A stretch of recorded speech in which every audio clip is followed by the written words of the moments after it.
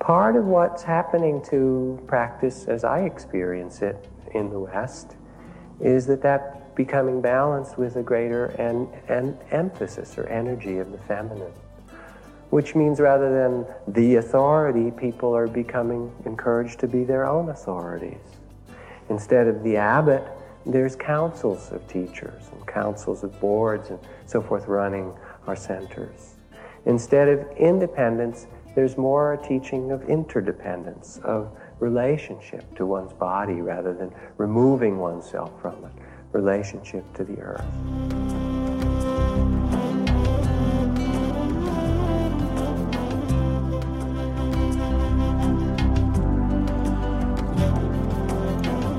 Welcome to the Jack Kornfield Heart Wisdom Hour. We are delighted to share with you Jack's innate common sense wisdom and his clear, open heart. If you are interested in supporting Jack's podcast, go to BeHereNowNetwork.com/Jack.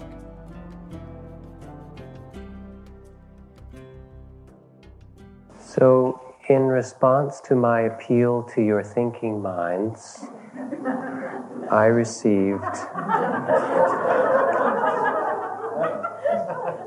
many notes. Many notes. Notes and notes and notes and notes. It's dangerous, that thought factory, that thinking mind. I think my favorite note was someone who pointed out how many more people are sitting in chairs and wondered whether there wasn't some bit of phenomena of the body snatchers going on here, that we used to sit as yogis in the old style, and then the chairs somehow attract us to them. Or maybe it's just the aging of the Sangha, they suggested. Or the chair's a little bit like starfish, reaching out to the sea urchins and taking us into them. What do we think about the changing of Buddhism in the West? So there were notes asking for more stories, and notes asking for speaking about trust, or love, or art.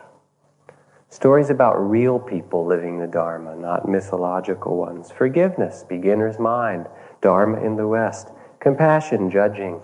Family and children as practice.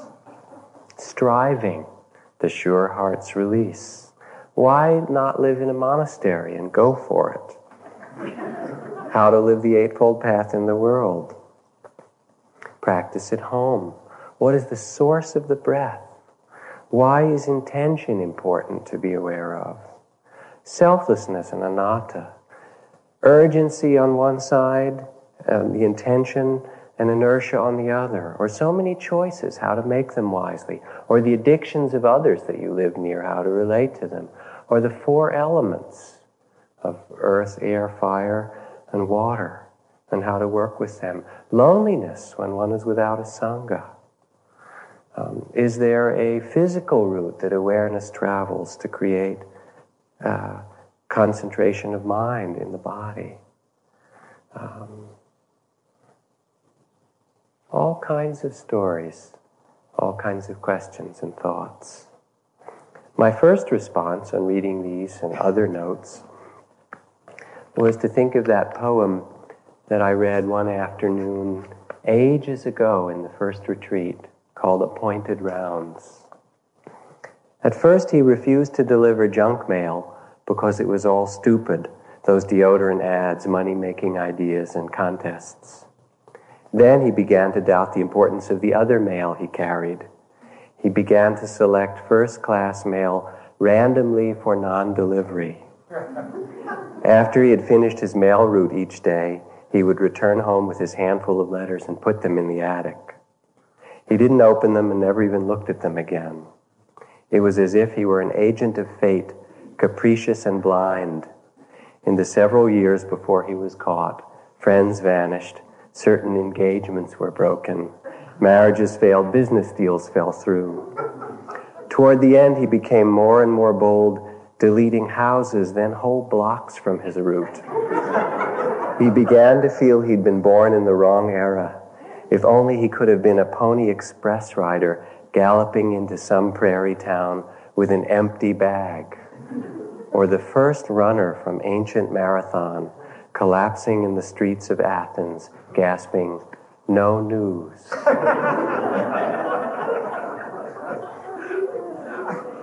So many questions and so many thoughts. But part of the nature of being a human being is to question. That's part of our thing, the quality of humanness. So I will take the questions, starting with ones that somehow touch me. And I've also made a task for myself tonight, in part because of the various questions and comments that came. It was also pointed out that my last talk, the myth, Nachiketa from the Katha Upanishad, was not only a male initiation story, but all the anecdotes and stories within it were about boys or men. And so several different comments and requests about teaching from the more feminine perspective. So as a task for myself tonight to kind of turn the Dharma in a different facet, I'd like to try to do that as well. Best, this is kind of play, so Dharma play, so and let yourself enjoy it. One of the notes of this many that came was someone who was very aware of the suffering and sorrows of the world. You know, as you sit more and become more sensitive, in some ways you experience the suffering more deeply because you let it in. You're more present. Your body and heart is open. And this person said they began to realize the interdependence of things and how the very way we live in this society is part of the source of the suffering for many other beings.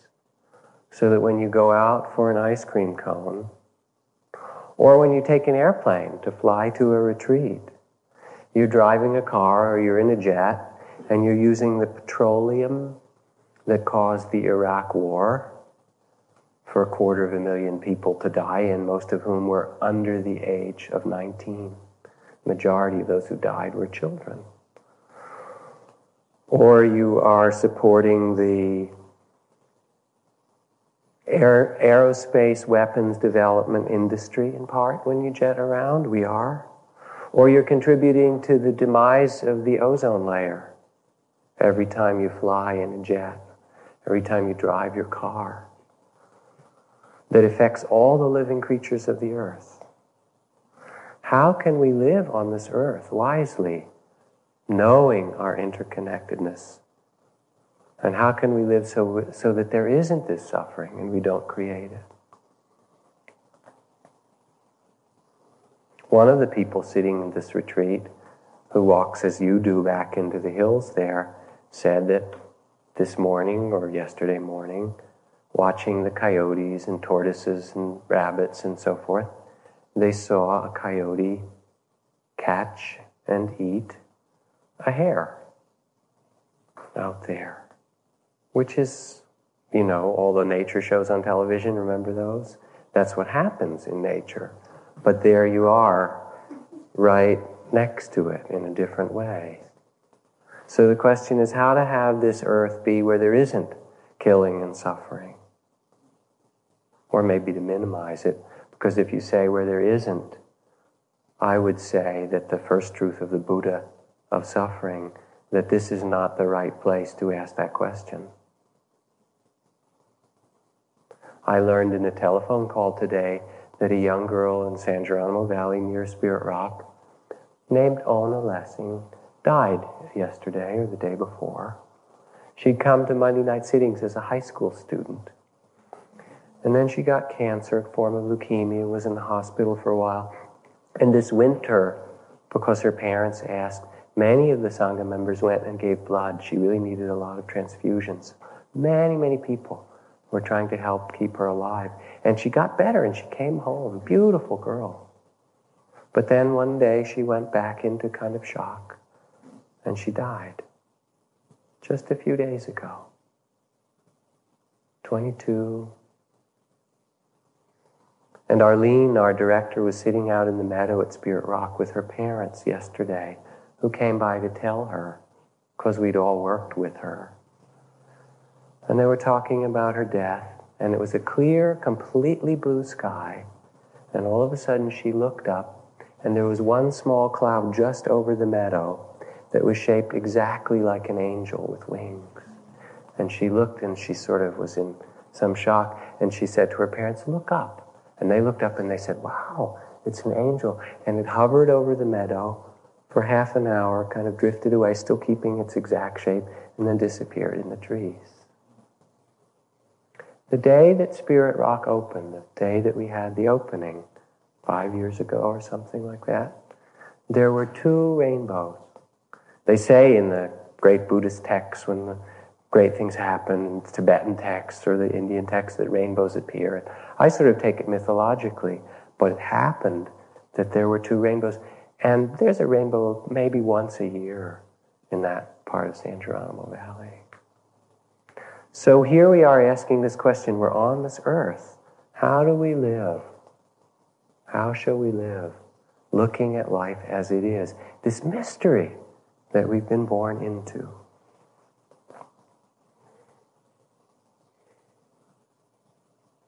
How is Buddhism changing in the West?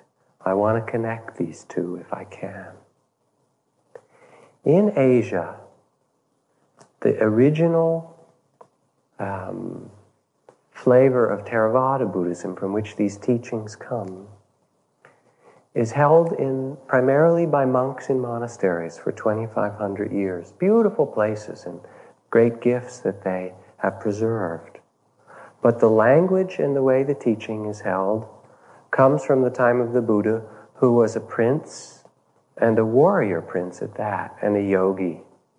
And so the language is one of conquering, and warriorship, and authority, mastery over. You don't sit in the chair in that form of Buddhism. You sit on the floor and suffer, and learn how to bear it. In the monastery where I was, if you were sick with malaria, they would say, see if you can sit up, not lie down with your fever. There's a great emphasis on the training of the mind, on the clarity and clear philosophy, on independence, removing oneself from the world. So, to the extent that when the Buddha was asked before his death, "Lord, how should we behave toward women?" by one of the chief monks, he said, "Don't look at them. But what if we must look at them? Then do not speak to them. But what if we must speak to them? Then remain really alert." That's how it was. So there's a certain sense of the masculine, patriarchal, authoritarian, warrior language and culture that was preserved in. Part of what's happening to practice, as I experience it in the West, is that becoming balanced with a greater an emphasis or energy of the feminine. Which means rather than the authority, people are becoming encouraged to be their own authorities. Instead of the abbot, there's councils of teachers and councils of boards and so forth running our centers. Instead of independence, there's more a teaching of interdependence, of relationship to one's body rather than removing oneself from it, relationship to the earth.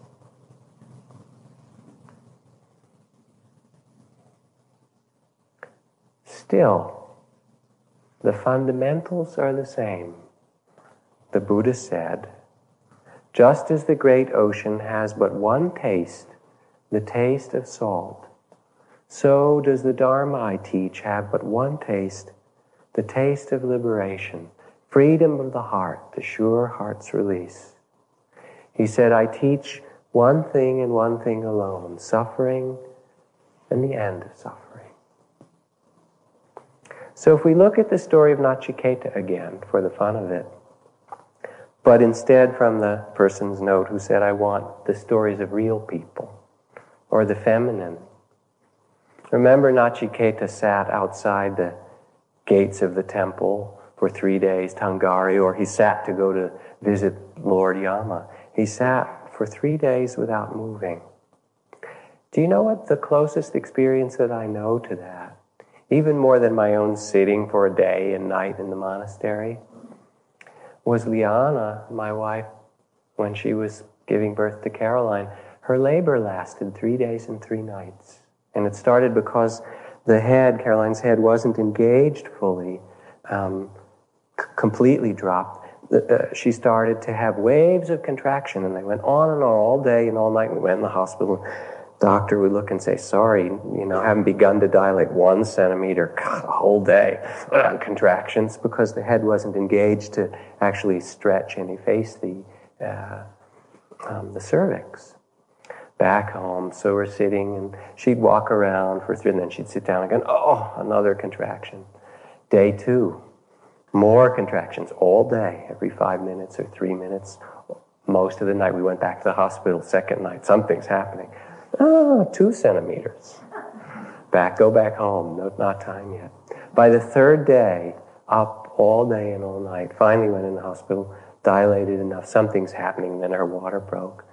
Up all night, long labor. So it was 58 hours and something. It was such that the contractions would come, and then she would fall asleep for a minute or 2 until the next contraction came. When you have a baby in a village, some of the cultures, you untie your shoes, you undo the latches, you open the doors, you unbraid your hair. You do all these things as symbols of the kind of opening to pain, to birth and death, because they're very close. It used to be until antibiotics, until recently, that a lot of people died in childbirth. The process birth and death are so close. And the process is surrender, working with deep pain, opening and opening and opening. That's what our practice is. We sit here to let yourself break open or be broken open, to love that deeply. It's a continual opening of body and heart and mind. And that opening isn't an opening that stays open, just like the contractions that are natural. There isn't just a baby comes out. That's a kind of linear version. But you'll sense it. You open and then things close a little, just like your breath. You breathe in and out, the body expands and contracts. The mind opens, oh, it's so spacious. Then more stuff comes off, the next contraction. Pain, memories, difficulties, open to that, more space. It's not like you get to a state. That would be a model of awakening as some place, which is impossible. You sit, and all of a sudden you get to this point, and there's rapture and this great opening. You say, this is wonderful. I've worked so hard for it. I want to keep it just this way. Let it not change. And it's like you hold your breath, right? What happens? I don't want it to change. I don't want to let go of it. Enlightenment isn't a state. Wisdom isn't a state. Compassion isn't a state. It's the process of being now and opening. So then Nachiketa, remember the boons that he asked. The first gift that he asked was forgiveness. How is that for us? A great deal of the practice in retreat and the practice returning home has to do with a kind of sacrifice. And the sacrifice is really the willingness of our hearts to touch the world as it is with compassion. The goddess of compassion, Tara, is said to have arisen from the tears that rolled down the cheeks of the Buddha when he did his best, utmost to save all beings in all realms, and then looked back and saw more beings creating more suffering, and the tears of compassion. like the Sufi saying, overcome all the bitterness that has come because you are not up to the magnitude of the pain that was entrusted to you. Like the mother of the world, each of us is a part of her heart, and each is endowed with a certain measure of cosmic pain. You are sharing in the totality of that pain and called upon to meet it in joy instead of self-pity. So the question is, how do we hold the sorrows of the world in our own body each day as we practice, as we're here? Poet Gabriel Mistral. A woman is singing in the valley, the shadows falling blue. Her song spreads over the fields. Her heart is broken, like the jar she dropped among the pebbles by the river. But her deathless heart, alive with grief and tenderness, gathers all the silent voices into her voice, sharp and sweet. Night grows maternal before this song that goes to meet it. The stars, with a sweetness that is human, are beginning to come out. The sky full of stars becomes human and understands the sorrows of this world. Each day as we sit and walk and move, we're asked to look like the stars, that quality of holding the world in our hearts with compassion. And each day you are granted a certain measure of suffering and conflict and difficulty. What do you do with that? What will you bring to that? Last fall, I was going from a conference in Washington, D.C. that I had promised to teach up to Philadelphia to my father's funeral. I just stayed one day at the conference and then took a train up from Washington through Baltimore to Philadelphia. And I sat down next to an interesting-looking African-American man on the train, looking for someone to sit next to. Looked interesting. And it turned out he worked in the prison system, juvenile justice in D.C. And primarily he worked with teenagers who had committed homicides. Amazing stories he was telling. We talked a lot about African ritual because I worked with this African medicine man, Malidoma Somé, who's a good friend. Various things like that. This man had been in the Foreign Service in India for a while, but then knew it wasn't for him because they told him in the embassy he paid his cook and his servants too much. They had big families. He said, I was giving them my money. They needed it. And then they told him in the embassy he was paying way off the proper pay scale and he was going to spoil it for the other embassy employees. So he said, I knew at that moment this wasn't my gig. Anyway, he talked about what it was like to do initiation rituals and work with these young men. And he said, I'll tell you a story. We're riding the train here through Baltimore. He said there was one young man whose trial I went to who had killed another young man on the street in his neighborhood. And at this trial, he killed him for not much good reason.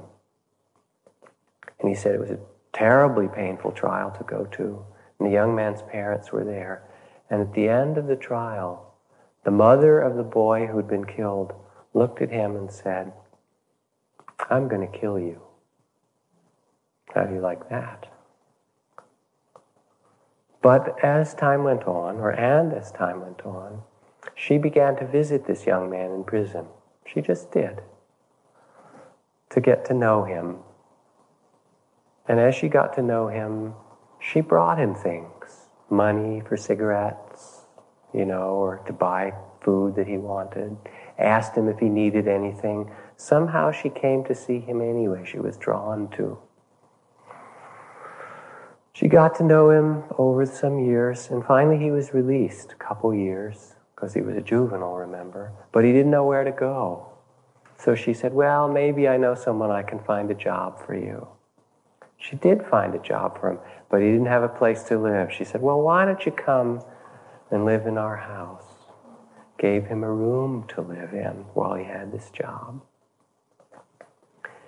And finally one day, after he'd been living there for a while, sat him down and said, I have something to tell you. She said, I would like to adopt you as my son. She said, and when I told you I was going to kill you in that courtroom, I meant it. And what I meant is I did not want the boy who killed my son, that kind of boy, to continue to walk on this earth. And so I would like to make you be my son, to replace him. And I want you to be my son. I've given you all this so you would no longer be who you were. And I think that I've succeeded. So the power of forgiveness is an enormous one, and it's a great sacrifice. It's like the mother, remember Rodney King in the courtroom, where the guys who had beat him were there, and finally one said, asked to be forgiven, and she said, I forgave you a long time ago. The tremendous transformation each day over and over when we meet what life presents us with forgiveness. That's really the power to be alive, to be present. Strictly speaking, there are no enlightened beings, says one Zen master. There's no enlightened beings. There's only enlightened activity. And that enlightened activity is forgiveness and presence. Then remember Nachiketa, his second boon, what did he want? Courage of heart, strength, fire in him. And I think about that. And how is that in our lives? A couple days ago, Liana and Caroline left, my wife and daughter. Caroline was very unhappy that morning. She didn't want to leave. She loved the desert and the bunnies, and particularly she likes the end of retreats because she usually stays till you're all gone. And then we turn on the mic and she sings in here when it's empty. And then she takes all the yellow pillows and makes a whole mountain and crawls under them, and cars and, whole big thing. 300 pillows, imagine. And she was terribly disappointed. And she also said, I didn't get to play with my daddy enough. And she's weeping and holding on to me and wouldn't let go. And, Daddy, you're not there for me enough. You've been too busy doing interviews and teaching, and I didn't have enough. And she's crying and crying. And I'm kind of peeling her little hands off because they're late for the plane. And Liana's saying, come on, come on. And finally she got in the car and she's weeping. She wouldn't even look at me. And I'm there and I'm just feeling so sad, The worst thing your child says, you aren't there. You teach meditation and you're not there for me, right?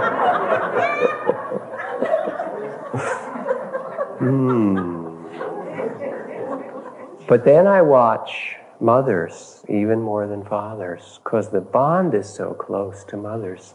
And with young children, you know what? It happens over and over and over as they separate. That pain and the loss, it's simply part of loving somebody that deeply, over and over again. And it takes incredible courage to love that deeply, knowing that there will be separation. And staying in that place of love anyway. And the courage of that comes, in the more flamboyant sense. Who were the mothers in Argentina of the Plaza de, what was it called? Does anybody remember? For the mothers of all those who disappeared, who for 5 or 10 years, every week on a certain day would come out dressed in black in mourning for their children who were disappeared and walk around the plaza in front of the government buildings in Argentina, not letting anyone forget that their children had disappeared. Until finally there was a whole change of the government, and they were a big piece of what made that happen. So the strength of heart really is our ability to stay present in the face of the joys and the sorrows, of the comings and goings, of the openings and closings. To offer your heart and to trust that it's worthwhile in the end. That no matter how difficult it is, that we can trust that. That we trust that in time the fruit will grow ripe.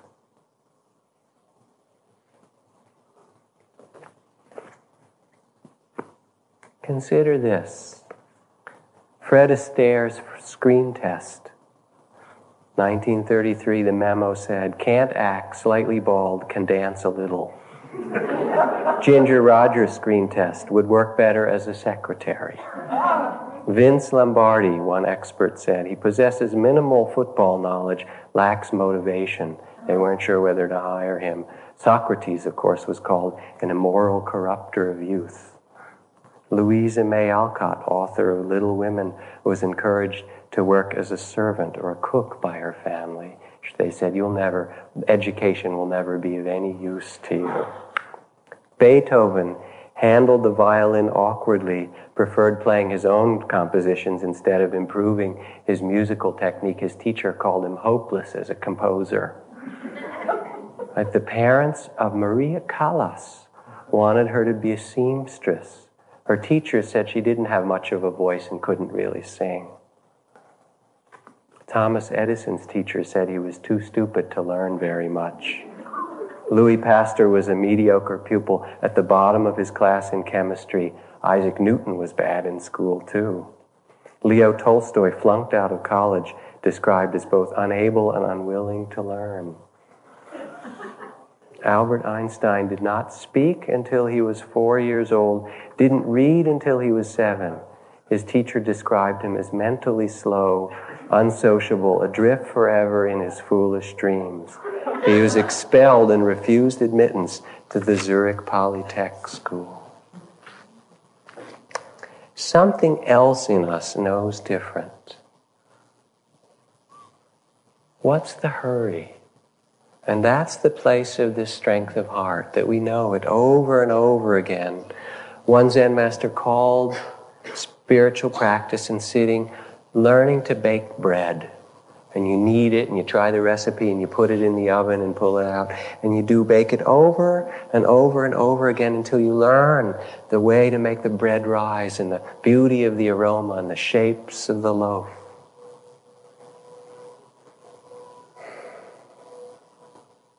What's the hurry?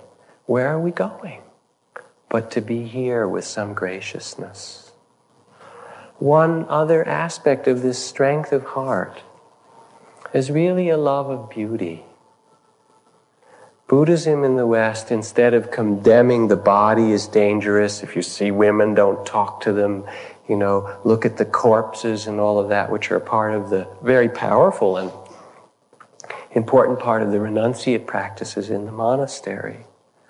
For us here, part of our problem in modern society is the loss of beauty, true beauty, and the loss of eros, the loss of love. I mean, what beauty is it to put freeways over this gorgeous landscape? What beauty is it to make shopping malls? Look at our culture.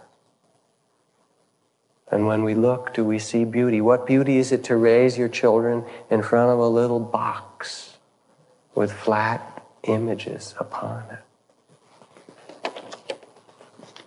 So part of the courage of the heart is to love beauty and really want to nurture it in the environment, in relationships, in the way that we move, in the graciousness of our life.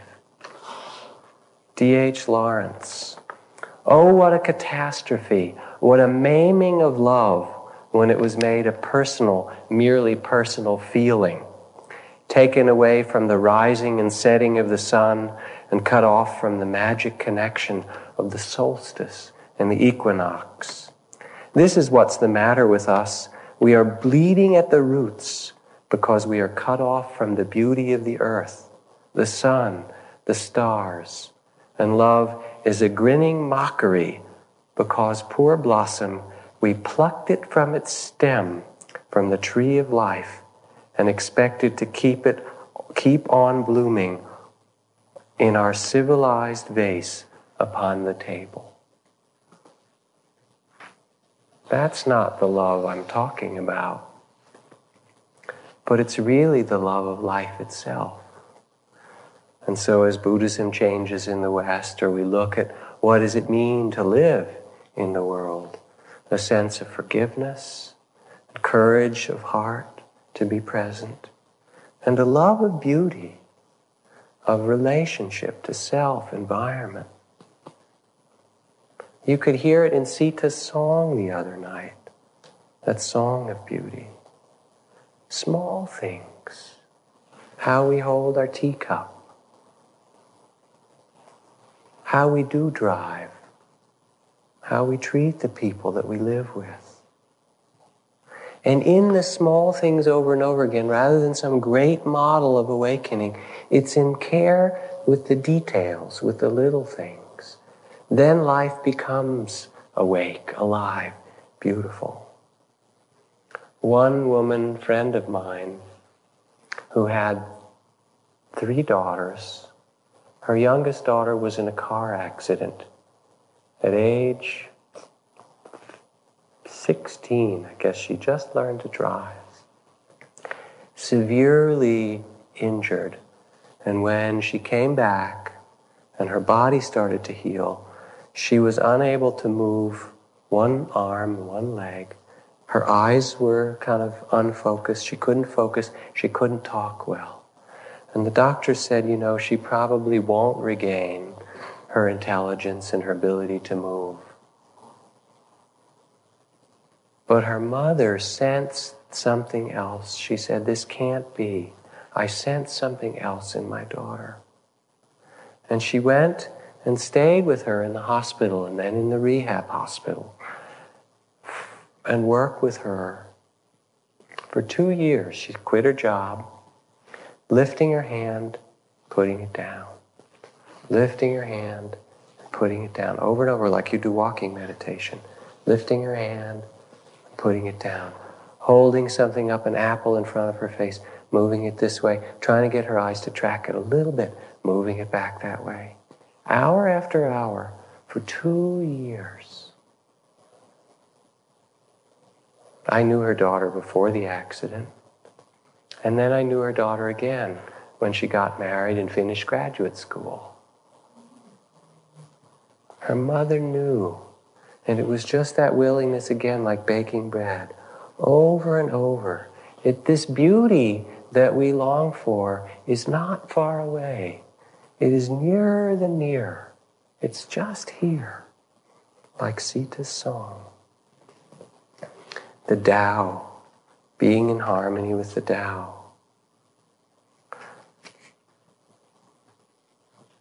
When people see things as good, others will see them as bad. Being and non-being create each other. Difficult and easy support one another. Before and after follow. The Master knows and acts without doing anything. She teaches without saying a word.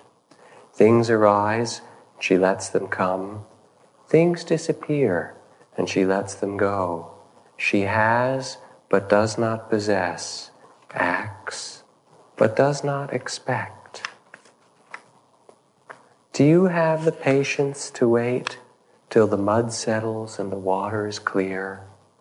Can you remain still, unmoving, till the right action arises from the heart itself? The Master does not seek fulfillment, and not seeking nor expecting, she is present with what is and can welcome all things.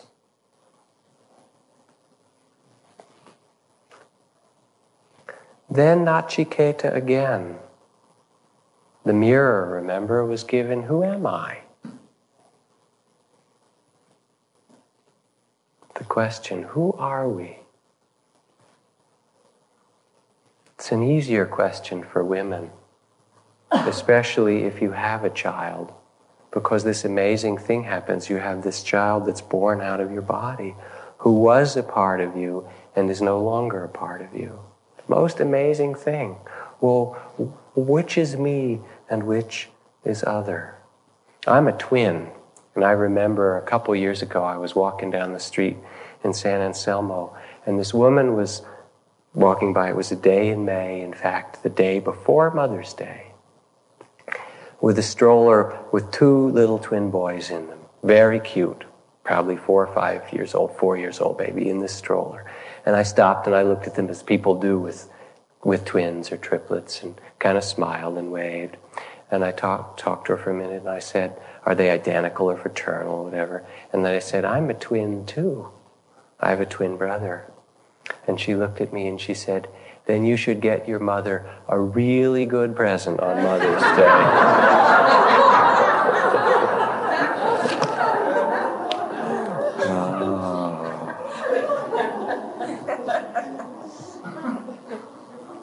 From the feminine point of view, the question of who am I becomes so natural because the relationship of the world from the feminine, whether mother or not, mother or daughter, somehow is so central to our being. To experience the direct mystery that we are one another. Remember that? We were born out of another being's body. We are one another. We are made of the same clay.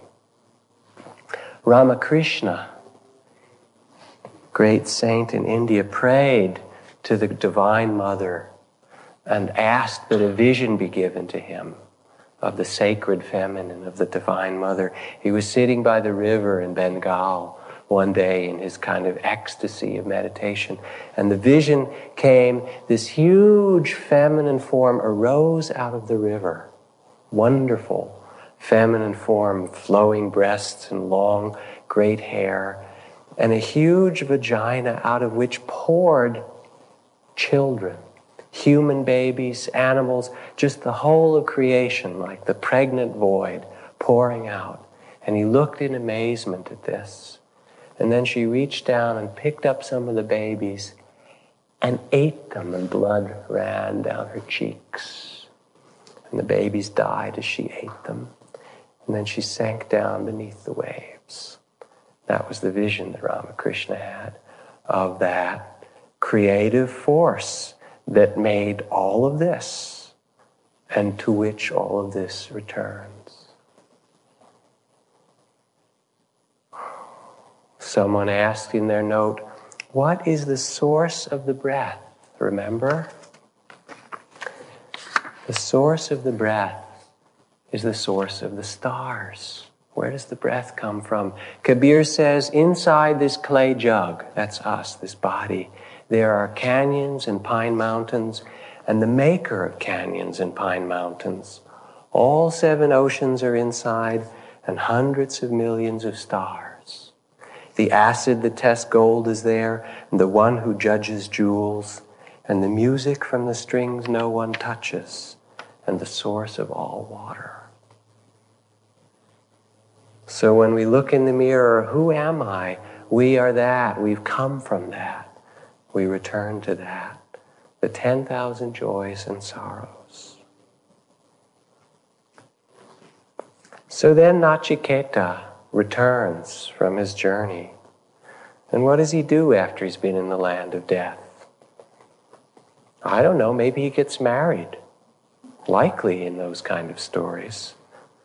Partnership, which someone said in the staff room the other night. To be in relationship or partnership means that to be willing to be open to another person's suffering as well as your own. That's what it is to love. I got a phone call one day from a writer friend who was doing an article for Glamour magazine at New Year's. And they wanted her to write an article about lasting change. Which is sort of an oxymoron, especially for a Buddhist, right? What makes lasting change? Instead of New Year's resolution change, you know that other kind where you decide you're going to change and you do for a week or 2 or something like that. And I began to reflect about it. I reflected about my own marriage. When I was getting married, I went to this old couple, old Quaker couple, and I asked them, the man particularly, I said, how can you make a commitment? I make a commitment to love and be present for and to honor this person for the rest of my life. How can you know that? How do you make such a vow? These people had been married 40 years. They had a beautiful marriage. I said, how did you make that kind of vow? And he said, you don't. I said, oh? He said, you make it every morning. You don't make it just once, but it's really again and again. That's what relationship is. Somebody asked in the notes about beginner's mind. That's what relationship is. Not to fix the person, but to see them or your own body or the next sitting that you do, or the people that you work with, to see them as they are again and again. To listen with your heart, to forgive, to not defend. So there's a sacrifice in that as well. Nachiketa got married and then his children cried and he had to go. It was just like his yoga. When the children cry in the middle of the night, you have to get up and care for them. You can't say, well, I've been a yogi already, I've done that. Let me sleep. It doesn't work that way. You go in. When they're sick, you sit up all night. It's really the same practice, isn't it? A lot of sacrifice. I'll tell you another story.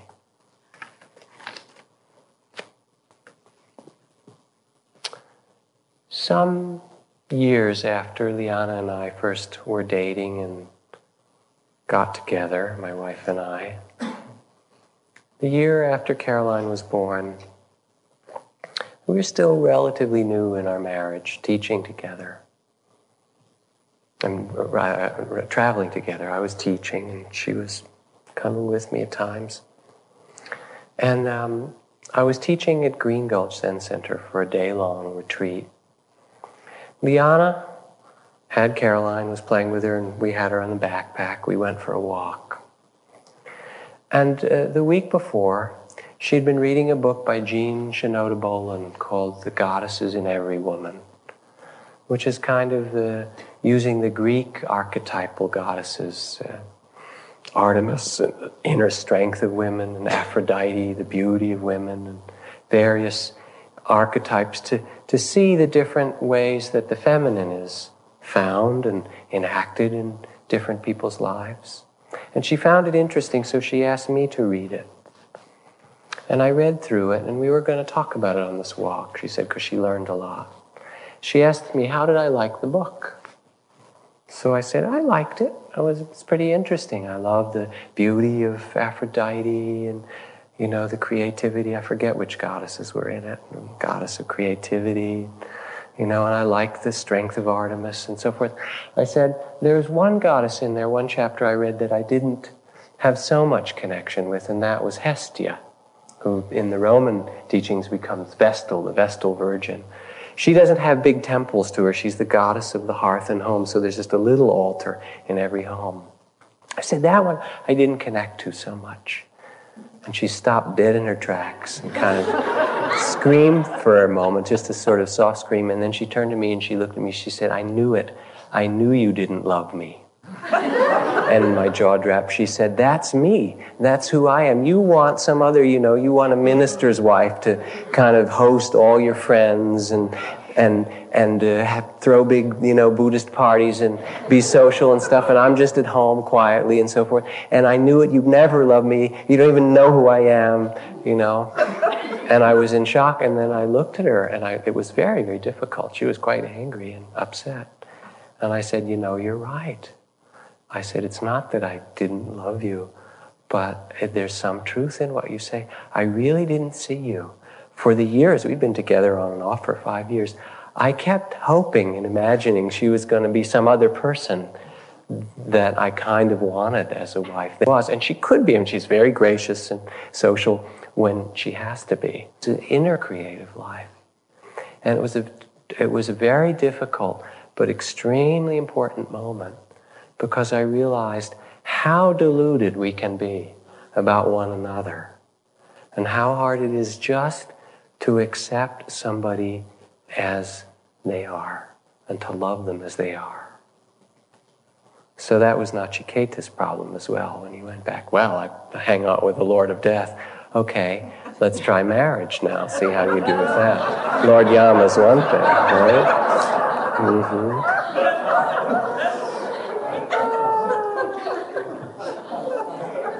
The whole of the Dharma is our relationship to life. It's not life itself. It is our willingness to be present for it. In New York, when James was studying with Ram Dass and Hilda and Joya and so forth, remember those days, James? They had an apartment for meditation. They gather evenings. And where Ram Dass taught this class for a year, at least one of the places was right above where there was a fire station in New York, or a fire station and police station, something like that.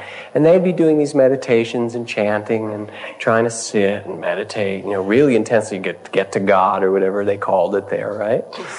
And then after, being New York, probably every 10 minutes or so, the sirens, because that's New York, right? And people were upset. We should change. We need to find a quiet place. We can't meditate here. It's so much trouble and struggle with all that, right? And you'd just be getting quiet and then again. You know the problems you have. It's quiet here, and the traffic or somebody sniffling or whatever. Oh, if only it could be really quiet. Finally, one day it was suggested, suppose, by Ram Dass or whoever was teaching there, Joy or somebody, suppose that siren, you considered it just free Kundalini energy. And when you hear it, doo-doo-doo-doo, instead of being averse to it and upset, you run it up your spine, you sit there, and you bring it into your body and let it open your chakras. And so people would be sitting quietly, and then it would go doo-doo-doo-doo, and they'd bring it into their body, and they'd get high, open. And then it got, although this isn't really so nice, to where they wanted the fire sirens and the police sirens to go off, because it brought this whole awakening to their meditation. So the Dharma isn't what is in the world, but it is our relationship to the world. Anna, I think it was, remarked that there's a practice that's done, a beautiful practice of looking around at the world and seeing in this practice that every being in the world is enlightened, but one, yourself. So then you look around and you see that what we seek, even if you're seeking awakening, is perfectly here, not by conquering, but in the suchness of itself. The perfect things arise for you to discover compassion, justice, wisdom, true love, freedom. To come into complete harmony with the world, the perfect things are given to us each moment. So we learn it over and over and over. We can identify with the body of fear, and we do that. It's our habit. That's all right. You don't try and fight it and get your sword out. I got to get rid of that. I'm so afraid. I shouldn't be closed. I shouldn't be contracted. What does that do? It just builds bigger fortresses and more wars. Instead, you stop the war and you sit for a moment and let yourself remember, oh, can I hold this too? Even the fear, even the contraction, even the confusion, with this greater sense of peace and openness. Oh, world-honored ones, it is as if some man were go to an intimate friend or lover's house and get drunk and fall asleep. Meanwhile, his dear friend, having to go forth on other tasks, ties a priceless jewel in the hem of his garment and departs. The man, being asleep, knows nothing of it. On arising, he travels onward till he reaches other countries where to get food and clothing, he expends much labor and effort, undergoes exceedingly great hardship, and is content even if he obtain but a little to eat. Later, his friend happens to meet him, and she says, "My friend, how is it you come to this work so hard for the sake of food and clothing? Wishing you to be in comfort, and able to satisfy all of your needs. Some years ago, in this year, in this month, on this day, remember when you visited my home, I tied a priceless jewel into the hem of your garment. Now as then, it is present, and you, without knowing, are working and worrying to keep yourself alive. No need, my friend. Go now and exchange that jewel for what you need, and do whatever you will, free from all poverty and difficulty. The jewel in the robe. That's what's here in us. And the jewel is this compassionate presence, our own heart. So when we sit at home, we sit every day just to be reminded, I can be here. And even if you have no Sangha, as someone asked in the note, let the trees be your Sangha. Let nature, let music, let beauty that you love be your Sangha. Listen to your body, let that be your community. Your body will tell you when it's free and when you need to love it more deeply. Your body doesn't lie, as they say. And as each thing arises, give it space, the space of your heart, the space of your mind, the space of kindness. Bow to it. This too, every experience. And in that, there is the suchness of the world. Things are the way they are. That's your wisdom. And the deep compassionate respect to care for this world, because it's only here in this way for a moment. The freedom to be present and the freedom to love in the midst of all things. So the last little story is that there was a man who was in prison for a long time. You know what it's like to be in prison. Everyone here does. And he sent a note out, please, please, bring me something to help me get out of this prison.